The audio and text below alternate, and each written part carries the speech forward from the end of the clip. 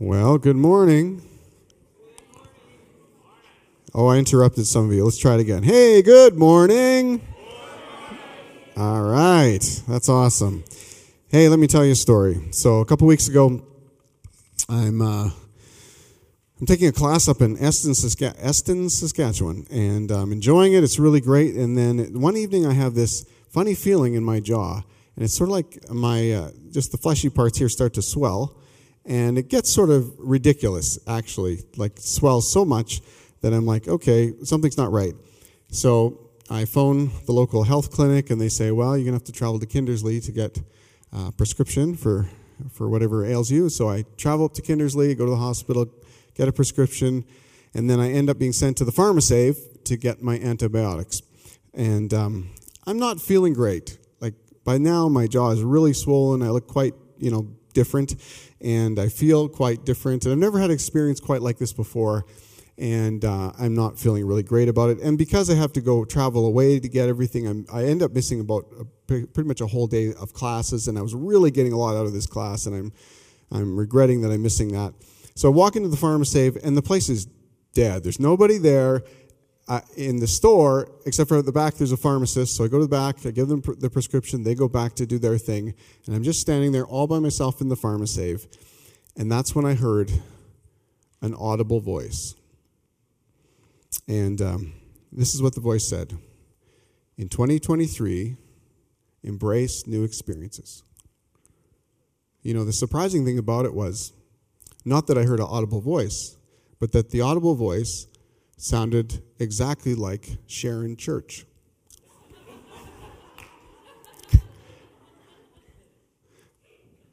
So evidently they listened to Sharon's radio show out in Kindersley as well, and that was coming through the speaker to me, and I'm like, embrace new experiences. I'm like, oh my goodness, this is hilarious. Here I am having a miserable time. It's a new experience, but it's not one I wanted to embrace. And here's Sharon telling me, in the new year, as sunshiny as she can be, in the new year, embrace new experiences. And I'm like, okay, Lord, you have a sense of humor. So anyhow, it did cheer me up. It made me laugh quite a bit. And then I just got on my phone, and I found Sharon's number, and I just texted her, and I said, I'm in a PharmaSave in Kindersley, and I heard your voice and saying embrace new experiences in the new year. And, it just, whatever. It's made me laugh. Sent the message off to her. And anyhow, about a minute later, I get a message back, says, who are you? So she didn't have my contact info in her phone. So now I'm a bigger Sharon Church fan than she is a Pastor Steve fan. So it's humbling in so many different ways. Anyhow, we did finally clarify. But that's not exactly what I'm talking about when we're talking about hearing God. This series is all about hearing God. Maybe God used that in a way, but that's not the audible voice of God. It was definitely Sharon's. But an interesting add-on to that. So I did my week of antibiotics. Swelling went down. I'm the kind of guy who, once I get feeling better, I forget, so then a few days later after my antibiotics were done, swelling started to come back. It's like, oh, no. So I'm on my second round of antibiotics. And so last week when we did, so after the service, we have like a soup and bun lunch. Anyone's welcome to come to it. And basically we practice hearing God. We just, Laura Blackman gives us some incredible, great exercises to do. We read the Bible. We listen. We ask God questions. We pray for each other. It's awesome. Last week, it was like, do you have a question you're asking God? And I was like, yeah, I do have a question I'm asking God. And the question was, why am I still sick? Or why am I still infected or whatever? And I did find out this week it's an abscessed tooth. So anyhow, that's another thing. But that was my question. Why am I still sick? And so I was asking that of the Lord and writing down some of the thoughts that came to my mind.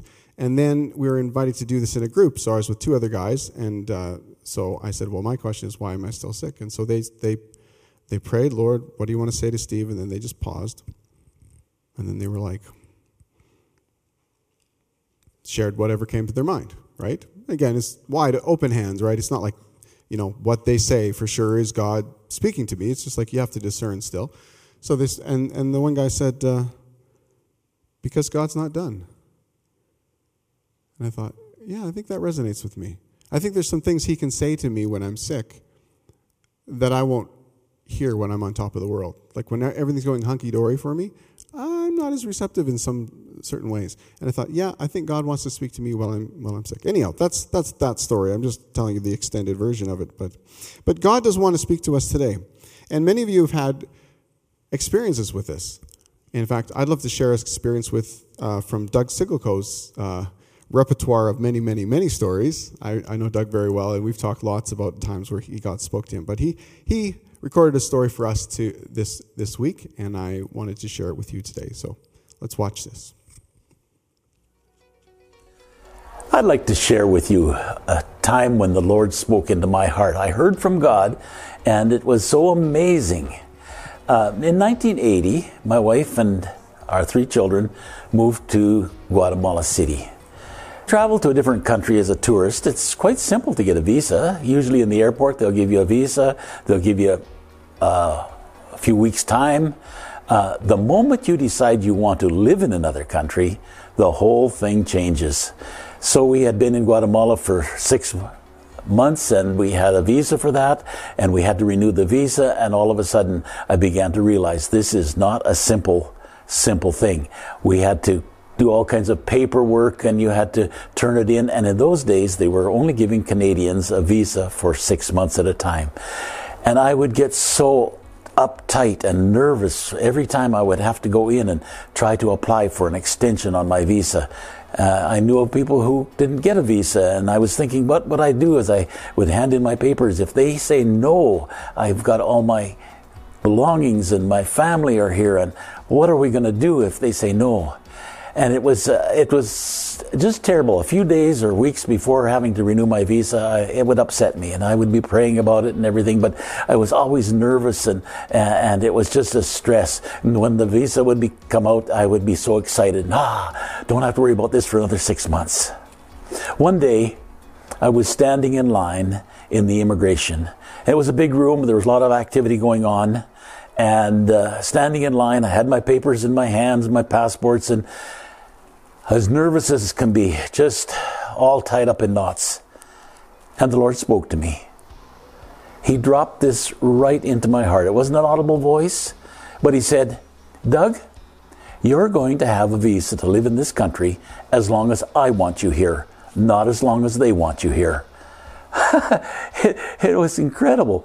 I just had such a relief and just a peace. And I said, oh, Lord, thank you. Thank you. I went and handed in my paperwork, and the nervousness and the worry was gone. And from that time on, every time, I still had to jump through hoops. I had to get paper and this and that and turn it in. But it was just like, hey, they really have no control over me. The Lord has control over me. He told me that. He dropped that into my heart. I pray that you'll hear God's voice, and that He will make a change in your life, even as He did in mine. Isn't that a great story? You know, we said a couple weeks ago, we said, why do we need to hear from God? Well, there's a couple of reasons we gave at that time. I mean, there's lots of reasons we give, but I give you 2 very simple ones. And they're both relational. Why do you need to hear from God? So He can be your Father. He wants to be a good Father in your life. And so there's words of affirmation, there's words of encouragement, just like Doug received. And He wants to, so Doug was dealing with anxiety again and again and again, and God just came in with a word to comfort and to take away that anxiety out of his life. So he's that good. So we want to hear from God because we want Him to be able to father us. We want Him to be able to speak to situations in our lives where we need His fathering. But the other thing is, He's not just a father to us, He's our Lord and our King. And so we want to be able to hear from God so He can guide and direct us like a good king would. Again, kings today don't really have any power, but in the old days they had all power really, and they would guide and direct. And if you had a good king, their guidance and their direction was for your good. And the Bible says He is our King. So we want that. And that's mainly what I want to talk about today is the guidance and direction piece. Psalm 32 and verse 8 says it this way, I will instruct you and teach you in the way you should go. I will counsel you with my loving eye upon you. So this is pretty incredible. I mean, it's pretty incredible that God would choose to direct us, that we could go to God and ask him to give us direction in our lives, and that he would instruct us, and that he would teach us, and that he would counsel us in the way we should go with his loving eye upon us. Isn't that great?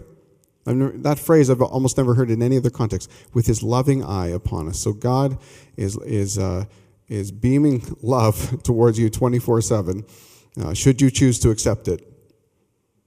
Should you choose to open yourself up to it? And he also wants to instruct you and teach you and counsel you in the way you should go. It's pretty awesome. Now, in the Old Testament, this was, it's funny because I often thought of, like, in the times before Jesus came, that's what we call the Old Testament, which is a big chunk of the Bible, that people didn't really have much communication with God. And there was some limitations in some ways because of people's sin. Jesus hadn't come yet, lots of stuff. But I find this surprising, actually. There's this, I didn't learn, I went to Sunday school when I was a kid, and I think we had a pretty good Sunday school, but I never really saw this until I was an adult. Exodus 33:7, let me read it to you. It says, "Now Moses used to take a tent and pitch it outside the camp, some distance away, calling it the tent of meeting. Anyone inquiring of the Lord would go to the tent of meeting outside the camp." So now some people say, well, yeah, I remember that there's a big tent called the tabernacle. Yeah, there was an elaborate, really impressive tent that you could put up and take down because the Israelites were on their way to where Israel is today, but they hadn't got there yet. So they were a moving nation, and so they would need to, pick up everything and go. And so God gave them designs for this elaborate tent called the tabernacle. But even before the tabernacle was built, Moses had this tent at the edge of the camp. Now, it doesn't tell us anything about the tent. Was it like a 2-man, a 4-man? I don't know. Was it huge? It's probably bigger than that. But it was a place where people could go and inquire of the Lord. What does that mean? To ask God questions. God, would you help me in this area of my life? Would you tell me what to do? You give me direction. So anyone inquiring of the Lord would go to the tent of the meeting outside the camp. So later on, they used the term tent of meeting to describe the tabernacle because this new one that God designed replaced the old one. But even when they didn't have that new one, it was important for them to have a place. Do you have a spot you can go? Do you have a tent of meeting? Maybe it's not a literal tent, but do you have a place you can go and meet with God? Do you have a place where you can regularly go and maybe read the Bible and pray and ask God questions? Maybe it's a room in your home. Or maybe it's a chair, your Bible's right next to it or whatever, but you have a spot. Maybe it's your truck. You sit in your truck just the last 20 minutes before you go in for work and you do your devotions. Maybe it's a restaurant. You like to get into just that space and spend some time with God. I don't know where it is. But obviously you can talk to God anywhere. But you can also be distracted anywhere. Have you noticed? And so this was a practice, a place where you could give your attention to God, a dedicated spot to read the Bible, to pray, to inquire of the Lord, ask God, and then listen. If God was going to prompt you with any sort of response, you'd give him your attention. In the New Testament, it's very similar. James 1-5, it says, "If any of you lacks wisdom, you should ask God, who gives generously to all without finding fault, and it will be given to you." How many of you would say there are times in your life where you've lacked wisdom? Right, just hold those hands up. If you're sitting beside a person like that, just turn to them right now and just say, "Well, you should ask the Lord." And then you can just turn right back to them and say, "Well, you should have been honest and put your hand up too." We all lack wisdom. We all lack wisdom in certain areas of our lives.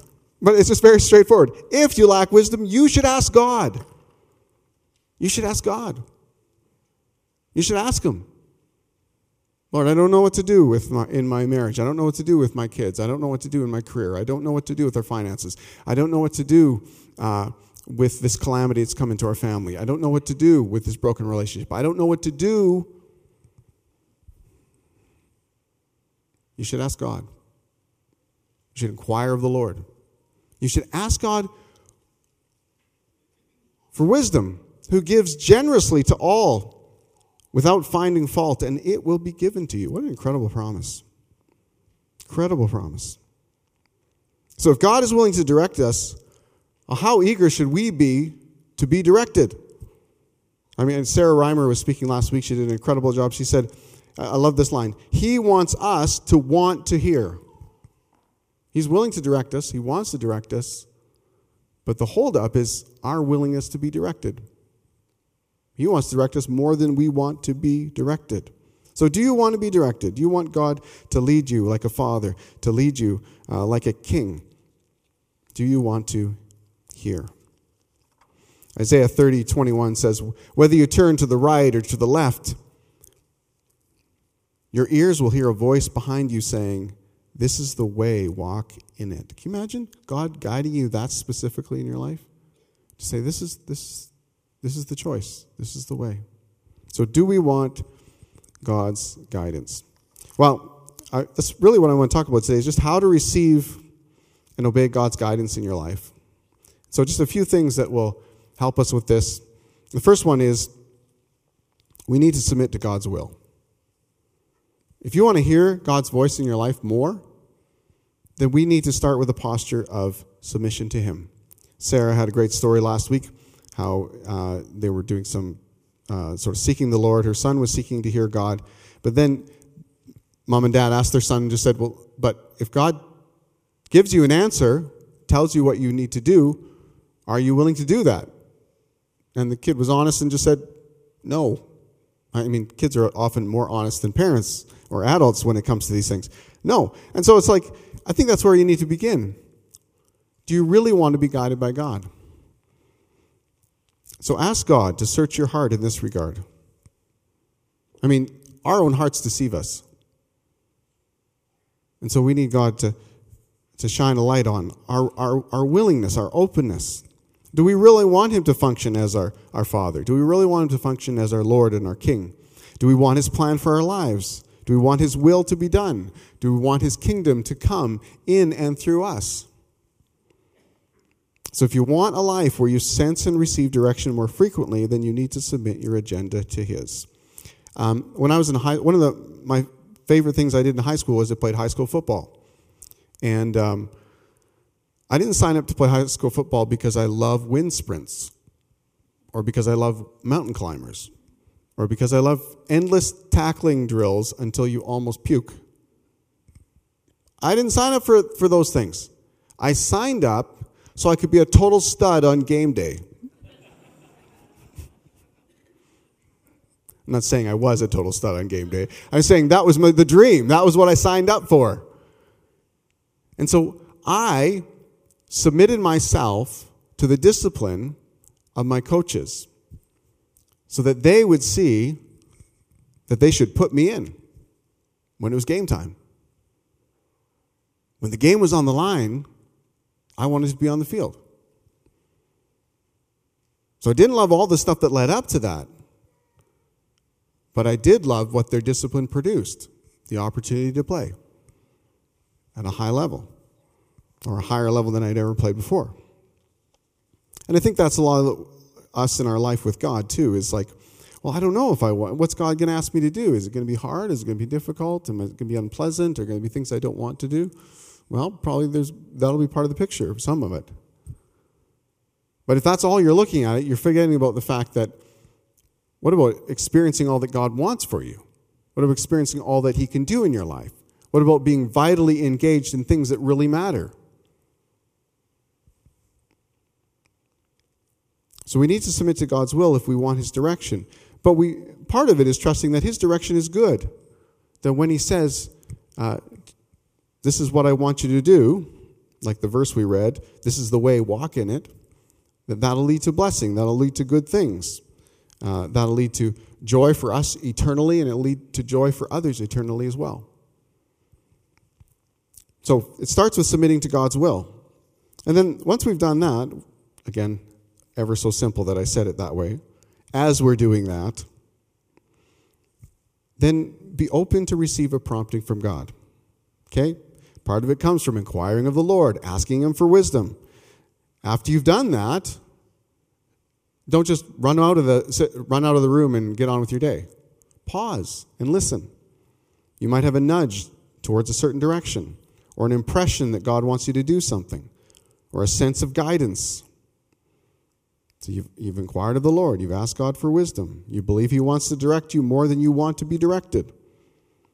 You believe he wants to guide you. And he will. He'll guide you in his timing and in his way. So some might say, well, you know what? I don't know if you need to ask God for all those things, get directions from God. I think you can just pretty much figure it out on your own. I mean, like maybe a door of opportunity opens, and so you just go through it. Or a door of opportunity closes, so you'll know that you're not supposed to do that. And I have heard that kind of teaching before, like sort of open door theology, closed door theology. Like if a door is open, that must be God. But then I read stories in the Bible like this one. About midnight, Paul and Silas were praying and singing hymns to God, and the other prisoners were listening to them. They're in jail in a town called Philippi. And they're worshiping God. But the doors are closed. The doors are closed. Oh, well, God must not want them to walk through those doors because he's closed them. Well, let's see what happens. Suddenly there was a violent earthquake such a violent earthquake that the foundations of the prison were shaken.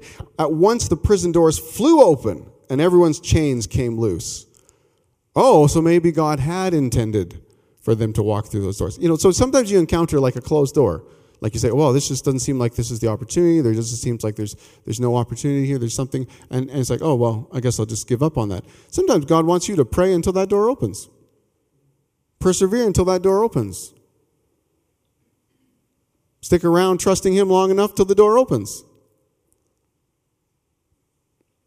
So now, okay, I get where the story goes from here, right? The doors are open. So now, obviously, they're going to walk through those open doors, aren't they? Not necessarily. It says, the prison doors flew open and everyone's chains came loose. The jailer woke up, and when he saw the prison doors open, he drew his sword and was about to kill himself because he thought the prisoners had escaped. Because obviously, they would, right? The doors are open. They're going to all go. Except for, Paul shouted and said, don't harm yourself, we're all here. What? The doors are open. They didn't walk through these open doors? Crazy. Why? No, I don't know. I think there's something missing in the story I'd really like to know so I could share it with you here. But for some reason, Paul and Silas didn't lead, and I think the Holy Spirit was in it. Because here's a jailer about to commit suicide. He's going to take his life because he might lose his life later anyhow for failing to keep the prisoners in. But Paul and Silas don't go through the doors because God has something yet to do in that prison. So the jailer calls for the lights. He rushes in. He falls trembling before Paul and Silas. And then he brought them out and asked, sirs, what must I do to be saved? And they replied, believe in the Lord Jesus Christ and you will be saved, you and your household. Then they spoke the word of the Lord to him and all those others in the house. And at the hour of the night, the jailer took them and washed their wounds. Then immediately he and all his household were baptized. And the jailer brought them into his house and set a meal before them. He was filled with joy because he'd come to believe in God, he and his whole household. So, an open door they didn't go through because God had something yet to do in the prison. I think of that in my own life. I had an experience years ago. It's actually how I came to Moose Jaw. It was 1998, and Marnie and I were just freshly engaged, and we had an invitation from Pastor Alan Buchanan to come and consider becoming the youth pastors here in Moose Jaw at Hillcrest. And a really awesome youth pastor named Rob Chartrand had just finished his time here and was moving on, and so would we come and pick up where he left off? So we came and we met with Alan, and it was a really attractive opportunity for us. It was an open door. And where I was at the time, I was up in Nipawin, and I was in a church that was in high conflict. We'd been in high conflict for almost 3 years at that point, and leaders were quitting all over the place, and it was very discouraging, and I was very discouraged, and I was like, wow, here's this open door to go to a church with stability, good leadership. I didn't have a senior pastor up there. I was sort of fighting battles on my own as a youth pastor. And I was like, wow, this is awesome. Thank you, Lord, that me and my soon-to-be wife are going to start fresh in a very healthy church and not start in a war zone. So I went home and I said to the Lord, well, guide me, direct me. You're my Lord and King. So I prayed about it and I thought, well, how would I know to make such a significant move? Because I've already invested, it was about 3 or 4 years into this church. And for me to shift now would be a significant thing. So I want to, I'm actually really hoping that this happens because it lets me out of all this pressure and all this conflict. And so I read the book of Acts, because in the book of Acts I knew that God directed people a lot of times. And so I read it, and I read about there's a dream that Paul has, and a man from or Peter has. Then a man from Macedonia says, "Come over and help us." And so I thought, Lord, if you will put a man from Moose Jaw in my dreams, saying, "Come over and help us," then I'll go. And then I read another one. It was like very close to that story. It's like Peter needed direction, and so God took this sheet, and he had all these animals which the Jewish people would have considered unclean, like octopus and pigs and stuff, and it got lowered down, and that was another sign for him to go and help people who weren't Jewish. And so I was like, Lord, I would also take a vision of a sheet being lowered down, and maybe there's moose meat in it or something, but something that would tell me I'm supposed to go to Moose Jaw. Lord, I'll take anything. And so I read the whole book of Acts, and every time I saw that God directed people, I said, I'll take that. I'll do that. If you give me one of those, I'll take one of those. Anything in here. Now, they're pretty much all pretty supernatural, amazing things. And I think last week when you heard Sarah teach last week, she really did a good job of saying that a lot of these supernatural ways of direction, they're more rare, right? Like audible voice or an angel showing up to speak to you, or like a donkey talking to you. That was one of the craziest ones, right? The donkey talking to you. So people are like, man, I love it if a donkey would talk to me. Like that was because the guy who was riding the donkey was being a donkey, right? That's why, so sometimes we're like, man, I love the supernatural experience with God. Well, yeah, but it's not always a sign that, you're God's favorite or something. Sometimes it's because you're in the wrong place and God needs to get your attention in a really shocking way. So I was probably a little bit more naive then too, looking for something supernatural. But really, most of the direction I've gotten in my life has been just sort of a nudge or a prompting, or I have a thought and I think, well, that's probably not me. And I followed that down the trail. Anyhow, I didn't get anything from God that sort of felt to me like a release to leave Nipawin. And so in the end, I stayed. And soon we were married. Marty joined me in Nipawin, and we're back in the trenches. And it was like about a year, maybe 2, I'm not sure if I know the timeline exactly, where I went to a conference, and I ran into a guy from this church named Scott Francis. And Scott Francis said to me, he said, "I am so glad you didn't take the job at Hillcrest." I said, "Why?" Because I took the job at Hillcrest, and it's awesome. And so in my heart of hearts, I said, thank you, Lord, that Scott is having so much fun and that he's being blessed so much. The end of the story was this, basically. God turned the scenario in Nipawin around. It took a while. It took some tough slugging. It took getting some new leaders into positions. And some of the people who were causing the biggest amount of trouble, some of them moved on. Some of them sort of repented and changed their ways. And we saw a brand new day in that church. And so it took us a little while, but then suddenly Marnie and I were experiencing the favor of God in that community. We had the favor of all the different churches in town. We were the only youth pastors in town. Every church was sending us their youth because of what God was doing. We would go to the only fast food restaurant in town, the Dairy Queen, and we would just high-five our way around the tables because God had given us favor in that community. And it was an amazing turnaround. It was to use a Hillcrest image that maybe the clouds parted and the sun shone through. And I would never have experienced that if I'd left when I was desperate to leave. So 8 years into our time there, I get a phone call, or it's an answering machine message. It's from Kent Stackrock. We're looking for a youth pastor again, and I remember we walk into our nice little house and in our nice little home, community where we love everybody and everybody loves us. And I was like, hey, it's Hillcrest again. And Marnie says, what you going to do? I said, I'll phone and tell them we're not interested.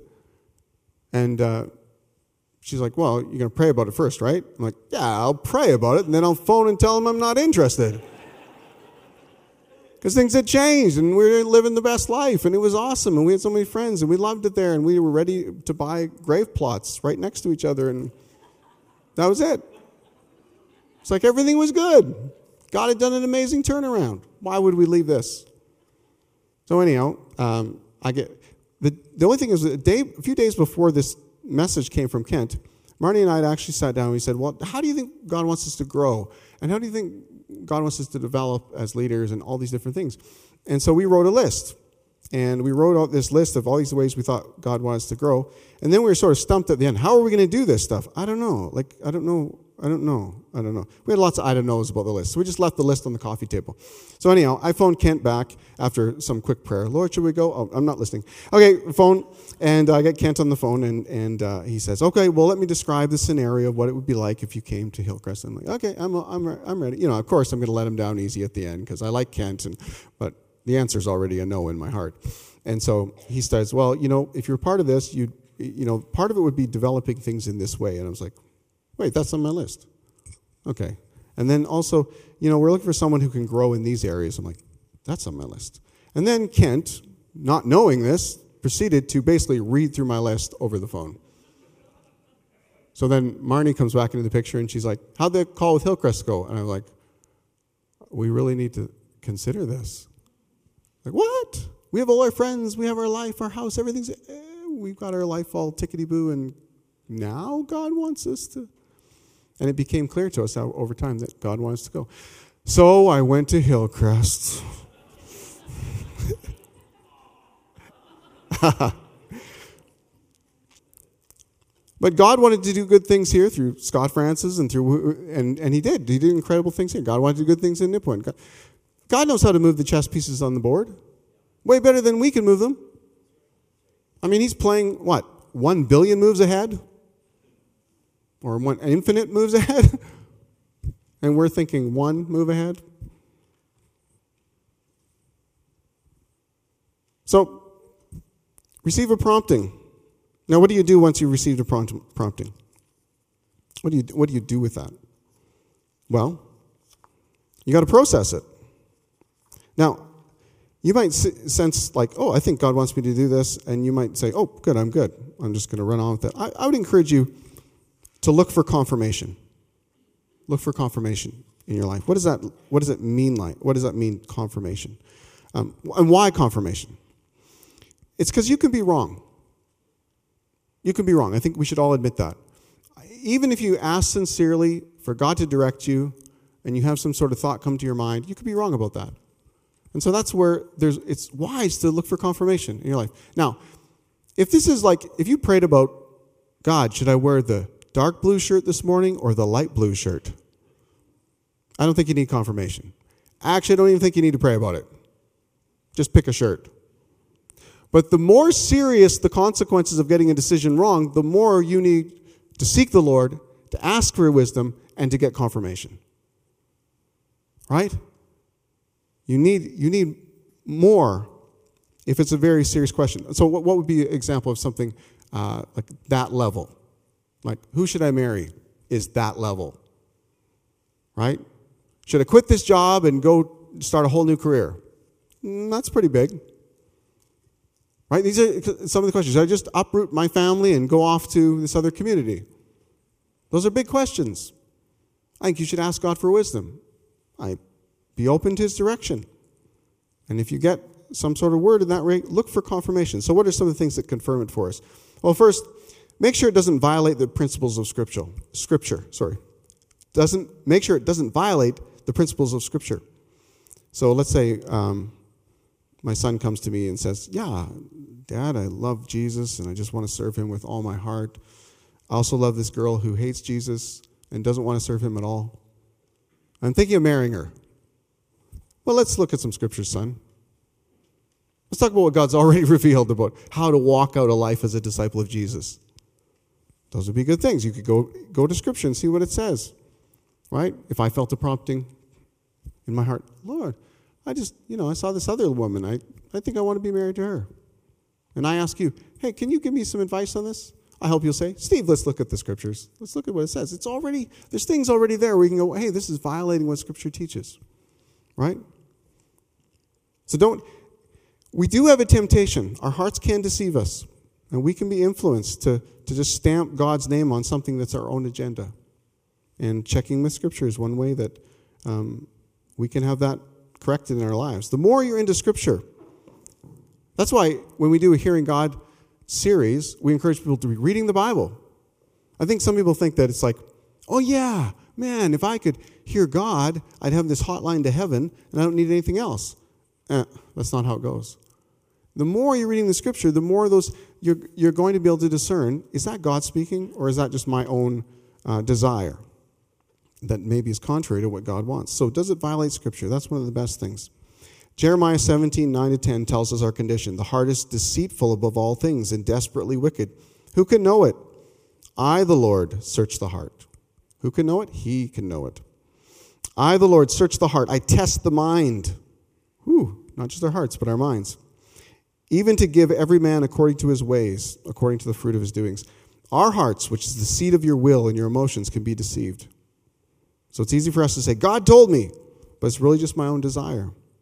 Or I must do this, but it might just be a deep-seated compulsion or fear that's driving you, not from God. So if your heart could be deceived and your mind could be influenced, you need the Word of God. That's the first one. Here's another sort of confirmation pieces. Reflect on the tone of the message. Reflect on the tone of the message. And Sarah touched on this last week, but I want to bring it back because it's just important. James 3:17. But the wisdom that comes from heaven, so you've asked God for wisdom, well, what's it going to sound like? The wisdom that comes from heaven is first of all pure, then peace-loving, considerate, submissive, full of mercy and good fruit, impartial and sincere. So if you have something that sounds contrary to that, you should question it. Right? I've told this story before. It's part of Steve's top 10 shameful hits. I have lots of sinful stories. Here's one of mine. I was working on a message for Sunday morning. It was back in the days when I was a youth pastor and I didn't preach or speak to the congregation very often, and so it was a big privilege to be able to do this, and Pastor Allen had asked me to. I was working on it, and I got a phone call. I had a side hustle at the time where I would go out and work for a caterer, and I got an opportunity to go catering that night. And so I got off the phone, and I hadn't given them an answer. I said, I'll think about it. And my wife said, what's that about? Well, I got a call from the caterer. And she said, well, aren't you working on a message for Sunday? I was like, yeah. And I said, but I'm going to think about it. She's like, oh, really? Yeah. I'm going to go outside. I'll go for a prayer walk around the block and try to, ask God. Anyhow, I walked outside. I don't know if I got 10 steps. And suddenly, I was just gripped with this fear. And just about finances. And it gripped me just so tight, and I was like, I just walked back in the house. And my wife was like, whoa, you're back? I said, yeah, I'm gonna go do a shift tonight. She's like, well, you're speaking on Sunday morning, and you're not gonna have time to prepare. I said, I have to go. And I went, and I worked a shift, made some money, and then Sunday I got up and didn't sound very intelligent or put together, and it wasn't very good. And then Tuesday we had a staff meeting, and staff members were saying, hey, what happened on Sunday? And I had to confess what happened. And someone asked me, why did you make that decision? And I said, I don't know.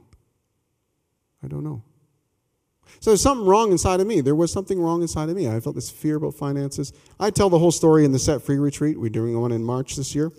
I tell you how God liberated me and set me free from that panicky part of me that was all in knots about finances because of my childhood.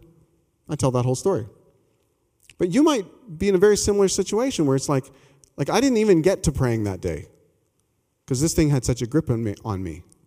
So you might be feeling like, oh, I have to do this. Why do you have to do that? Well, I have to. Like there's a panic or a compulsion within you that draws you to do things that aren't the best choices. So That's part of that, reflecting on what's speaking into what's the tone of the message. So I should have, if you'd asked me that question that day, well, what's the tone of the message you're getting? It's fear. It's like the wolf is always at the door and we'll never have enough. And if I don't go to work, we won't be able to make ends meet. And that was the tone. If I'd asked that question or someone asked me that question, I would have had to honestly say, well, this is not like God speaking, like his voice would be to really guide me. This is just something that doesn't sound like God. The tone doesn't match. So listen for that. Listen for the tone of the message. Jesus, he leads like a shepherd.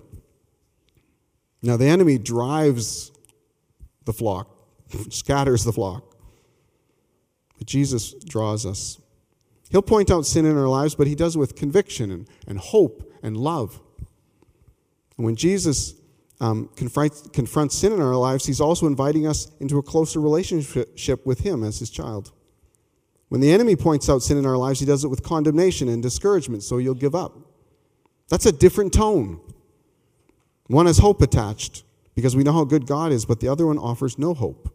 So if you feel driven or panicky like I did, then it's probably not God. Or maybe there's something wrong in your understanding of the God of the Bible who calls us to repent of our sin and at the same time calls us into a closer relationship with him. Here's another one that might help you. Ask if a word is reoccurring. Ask yourself, is this word reoccurring? Does it keep coming back?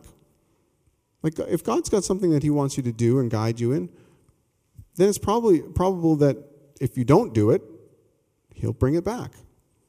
He'll bring it back. And this isn't necessary always in the little areas, but probably in the bigger decisions. There's a story of Samuel in the Old Testament. He's a little boy. He's living in the temple, and Eli the priest is sort of his mentor and guide. And he hears this voice, Samuel, Samuel. And he thinks, well, that must be Eli. He goes to Eli, and Eli's sleeping, wakes him up, and he's like, you called me. And Eli's like, no, I didn't call you. Go back to bed. He goes and hears it again. Comes back, you called me.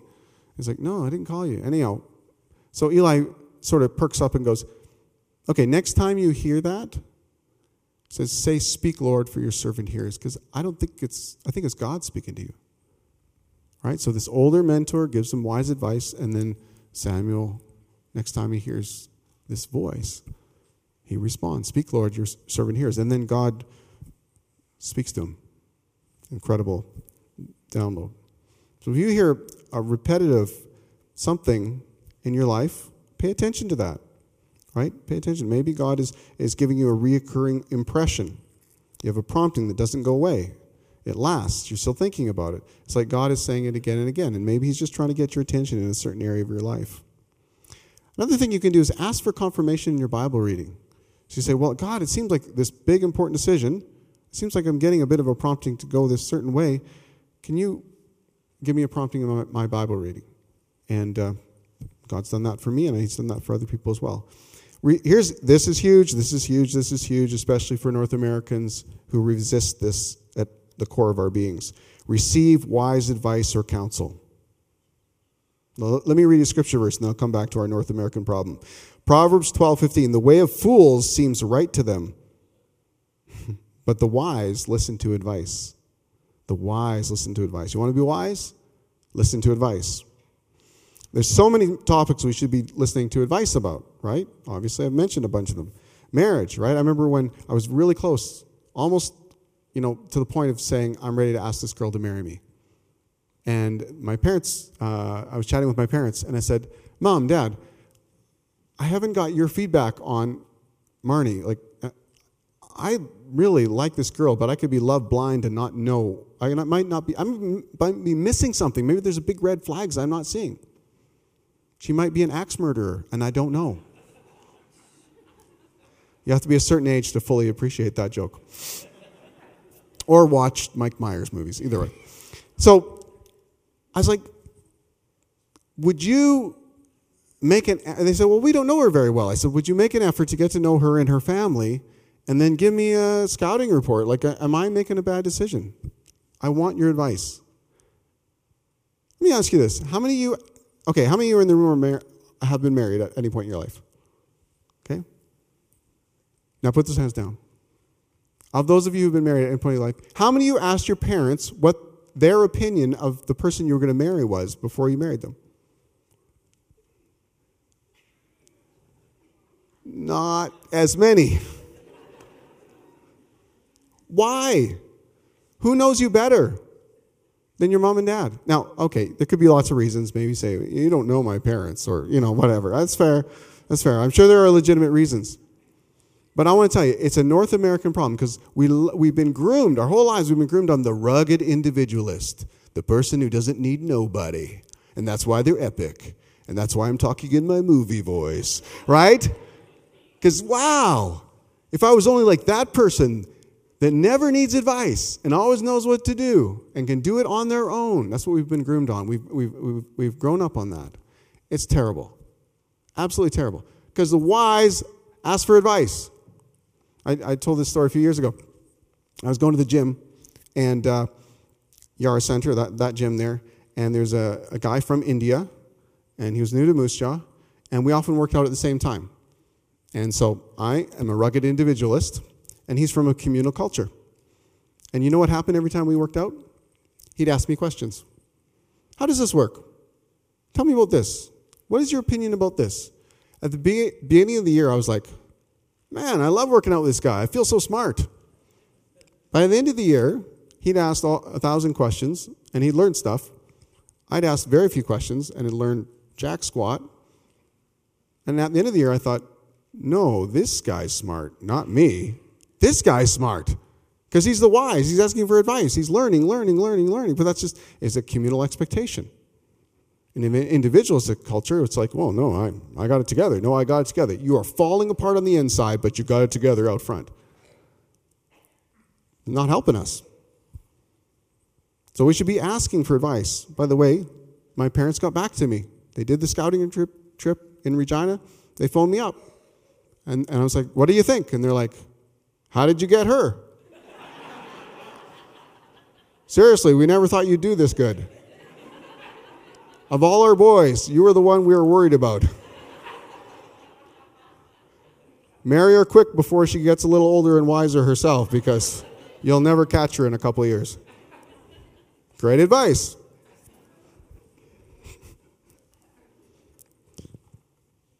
So, what about parenting? You need basic strategies for parenting. Anyone have a kid, and you figured out how to parent them, and then God threw you a curveball with the second kid? Anyone? That happened? Oh, yeah. Is that kid here today, and you're still raising your hand? Because you're like, it's just true. It's just true. Wow. You need help. You need strategies. You'll need different strategies probably for different kids. Ask. I see it lots of times. I see parents floundering, and I feel like, oh, here in Canada, I can't help you. It's against the laws. And you can't ask me for help because it's against your wiring. And so we struggle.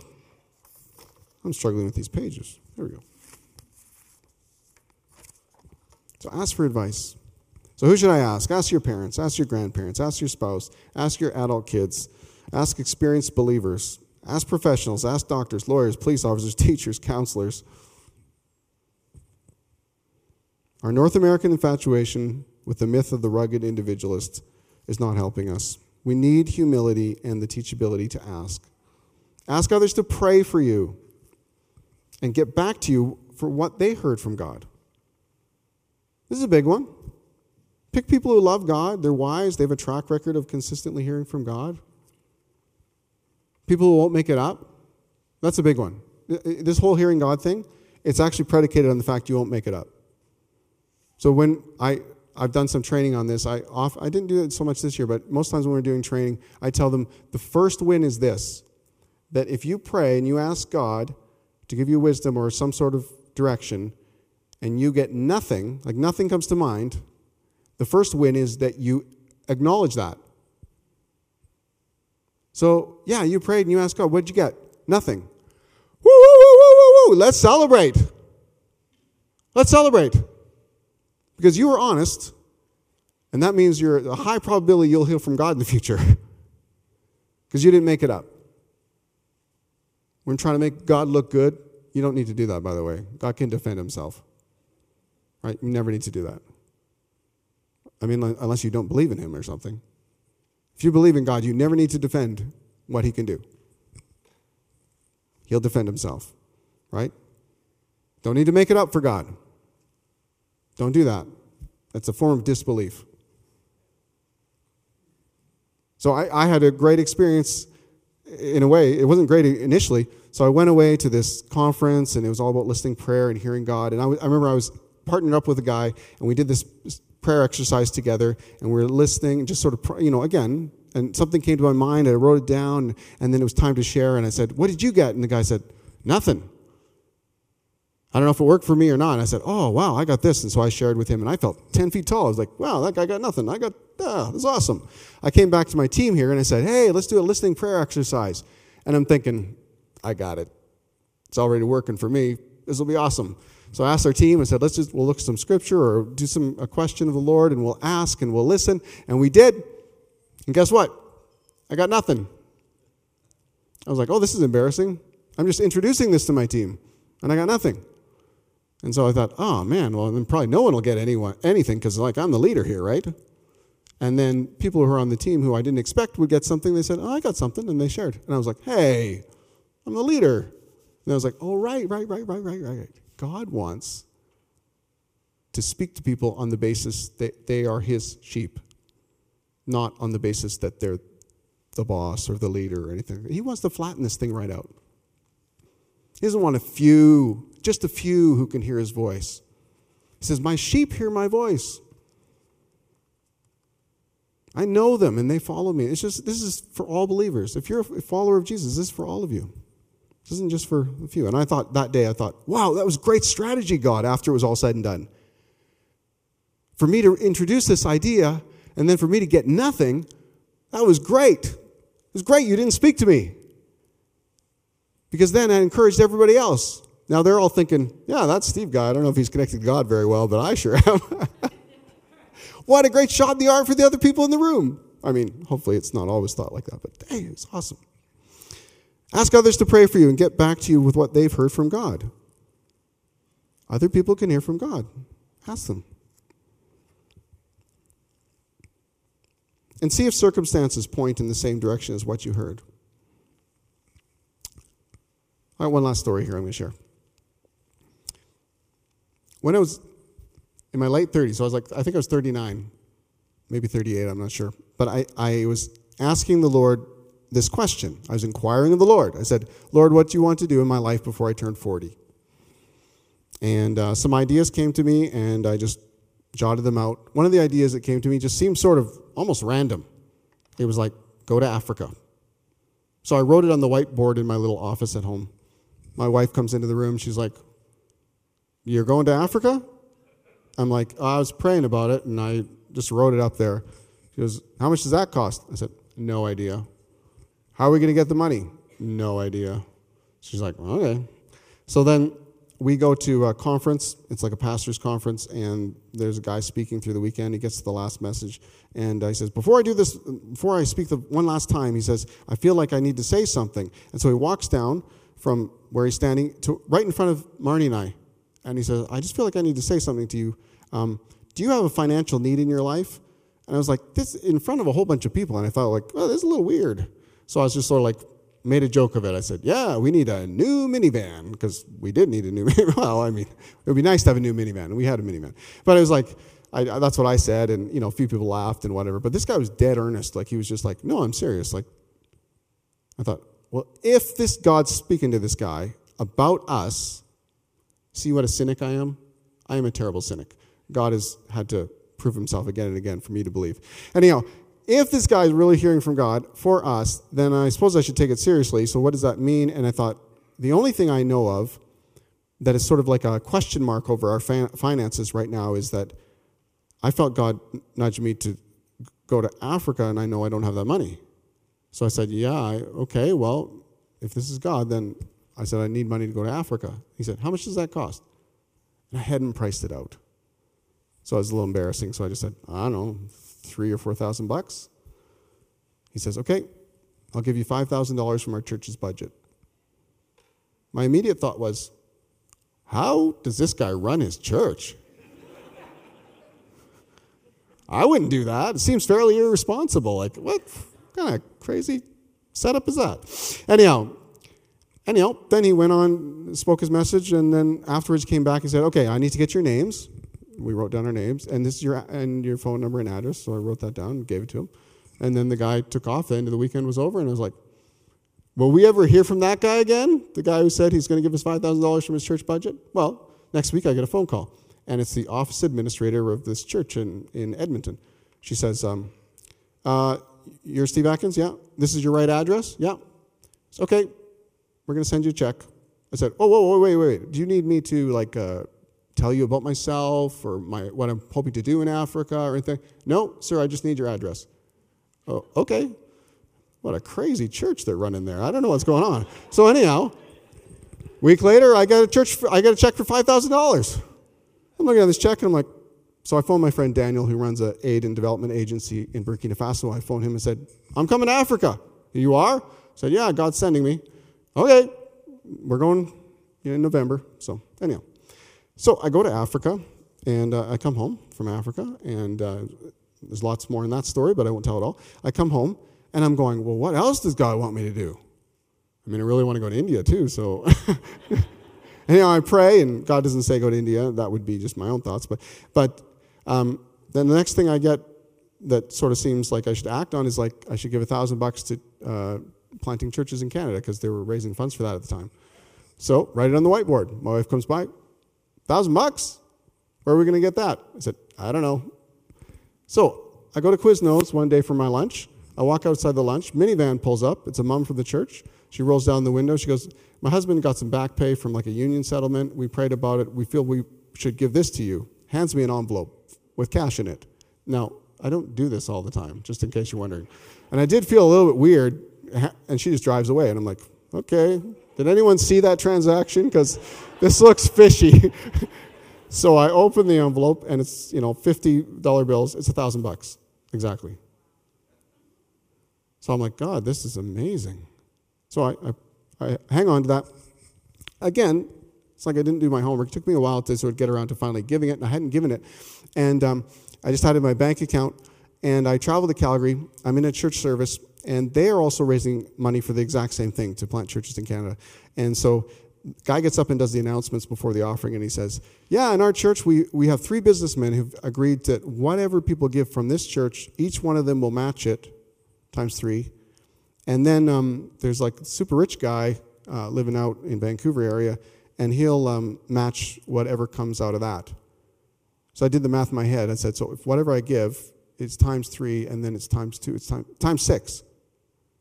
And I was like, where's the nearest ATM? So I ran out of the church down to a gas station just close by. I got to the ATM. It let me take out 600, then it let me take out 300, and then that was the limit. So I had 900 of the 1,000. I ran back to the church, like running full-on sprinting, because the offering was happening. And I'm run full back, and I get back in, and I grab an offering envelope, and it's all in $20 bills. It's 900 in 20s. Anyway, stuffing it into an offering envelope, and then I'm licking it and trying to shut it. It won't shut. So I actually go into the men's washroom. I put the thing on the floor, and I just go, stamp, stamp, stamp. And now it's flat, and I pick it up, I lick it, and shut. And then I walk out, and the offering guys are just going into the room where they count it, and I go, boom. And then I walk into the church service and bawl my eyes out. And just cry. It's like, okay, I had nothing, and you gave me 1,000, and that 900 just turned into 5,400. And I guess I'll give the extra 100, that'll make 5,500. And what's going on, God? What is this? Is amazing. I bawl the whole rest of the service. I'm there with some friends. We go for lunch afterwards. And they do what, I know nobody from Hillcrest does this, but they methodically pick apart the service, the worship, the message, everything. And they say, what do you think of the service? I said, it was amazing. They said, it was amazing? What was the amazing part? The offering. Like, the offering was amazing. I'm like, I can't even describe it. Like, I can't describe it. I said it was one of the greatest spiritual moments of my life. They're like, what? You're crazy. Anyhow, I come back from that, and I go to one more conference, and this conference is where they're taking up the very final offering to raise this money for planting churches in Canada. And I've told this story to the president of our network of churches, and he says, I want you to get up and just tell that story to everyone. So I said, you want me to tell my crazy story? Okay, so I tell my crazy story in front of all these pastors. And then afterwards, it's like, we go back to the bench, and then it's like, well, let's pray one more time. What does God want us to give? And so I'm like, I pray again. And in the end, I thought, okay, I think maybe I'm supposed to give $3,000. So I wrote a pledge that I'd give $3,000.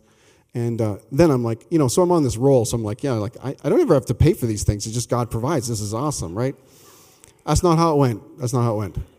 It took me 2 years to pay $3,000. We had to live sacrificially to do it. And at first I was like, what? Did I miss God on this? Or did I? And then I realized, oh no, this is actually sort of the normal how you give. This is normal. This is normal giving. And God wants me to experience sacrificial giving as well as miraculous provision. And so it's just like one more thing. So I look back on it and I'm like, well, what was God doing? What wasn't he doing? What wasn't he doing? Giving me a global heart by sending me to Africa, showing me he could provide in miraculous ways by all these different ways. He was teaching me to pray in advance so that I'm ready for God's provision, so I don't just spend it on a big screen TV or some other toy. He was giving me a platform so I could talk about God providing thousands to people who had checkbooks who could give hundreds of thousands. He was teaching me how to give sacrificially. He's probably doing about 100 things, and I probably can trace out 8. He's just moving the chess pieces. For our good, for his glory, for others' eternal joy. He's just moving the chess pieces. And every now and again, well, not every now and again, I think he wants us to be in a consistent relationship with him so that we can be part of the game. So we can be part of what he is up to in this world. So the question I have for you is, do you want to be led by God? Do you want him to guide and direct you? Do you want his will for your life? God stands willing to guide and direct his people. Again, back to Jesus. My sheep listen to my voice. I know them. He knows you. He knows you. My sheep listen to my voice. I know them, and they follow me. I mean, if you're following Jesus, you're listening to Jesus, you're guided and directed by Jesus, you're going to end up in some interesting adventures. You're going to end up in territory where you say, I would never be here on my own. I would never be walking in this on my own. This isn't just add up to what Steve can do. This is Steve plus a living God. And it's a totally different equation. Would you stand?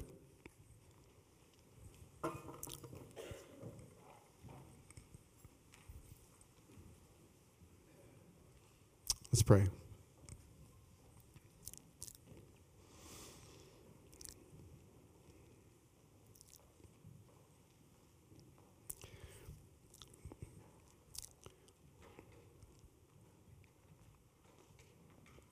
Lord, I pray that you'd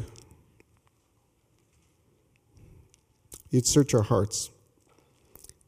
Lord, if there's any resistance in us from following you, from embracing your will for our lives, would you point that out to us? Would you show us the ways in which we've got our foot on the brakes with you, and that we're not open to where you want to take us, what you want to do with us, and how you want to use us. And Lord, I pray that you would mercifully give us grace in our lives to take our foot off the brake, take our hands off the steering wheel, and that you direct and you guide, and you take us to where you want us to go. Thank you that you do want to direct us. You are willing to guide us. You will give us wisdom if we're really willing to receive it. So, Lord, I pray that you'd help us. I know that there's so much distraction. There's so much busy. There's just so much things that draw us away from just being in your presence and inquiring of you and waiting patiently, open to receive. But God, we want to have that posture before you. We want to have that posture before you that we're yours. Use us as you will. Direct us any which way you want. And we stand ready to obey. So God, we just surrender again. Thank you that there isn't a part of us you won't receive when we offer ourselves to you. You know all the things that need correcting and fixing, and you don't overwhelm us with laying a list down in front of us, but you guide and direct one step at a time. And so, Lord, we want to take that one step at a time relational walk with you where you're the one guiding the tour, you're the one leading the way. And so we just want to say, we're listening. We're listening. Lord, I pray for anyone who's here there today and they just need specific direction in an area. They lack wisdom. They're willing to admit that. And they're asking you, Lord, would you speak? Would you make it clear? I pray for nothing confusing or self-deceit. I pray for clarity from you. Yeah. Thank you, Lord, that we can ask. And thank you that you promise that you will guide and direct. We love you.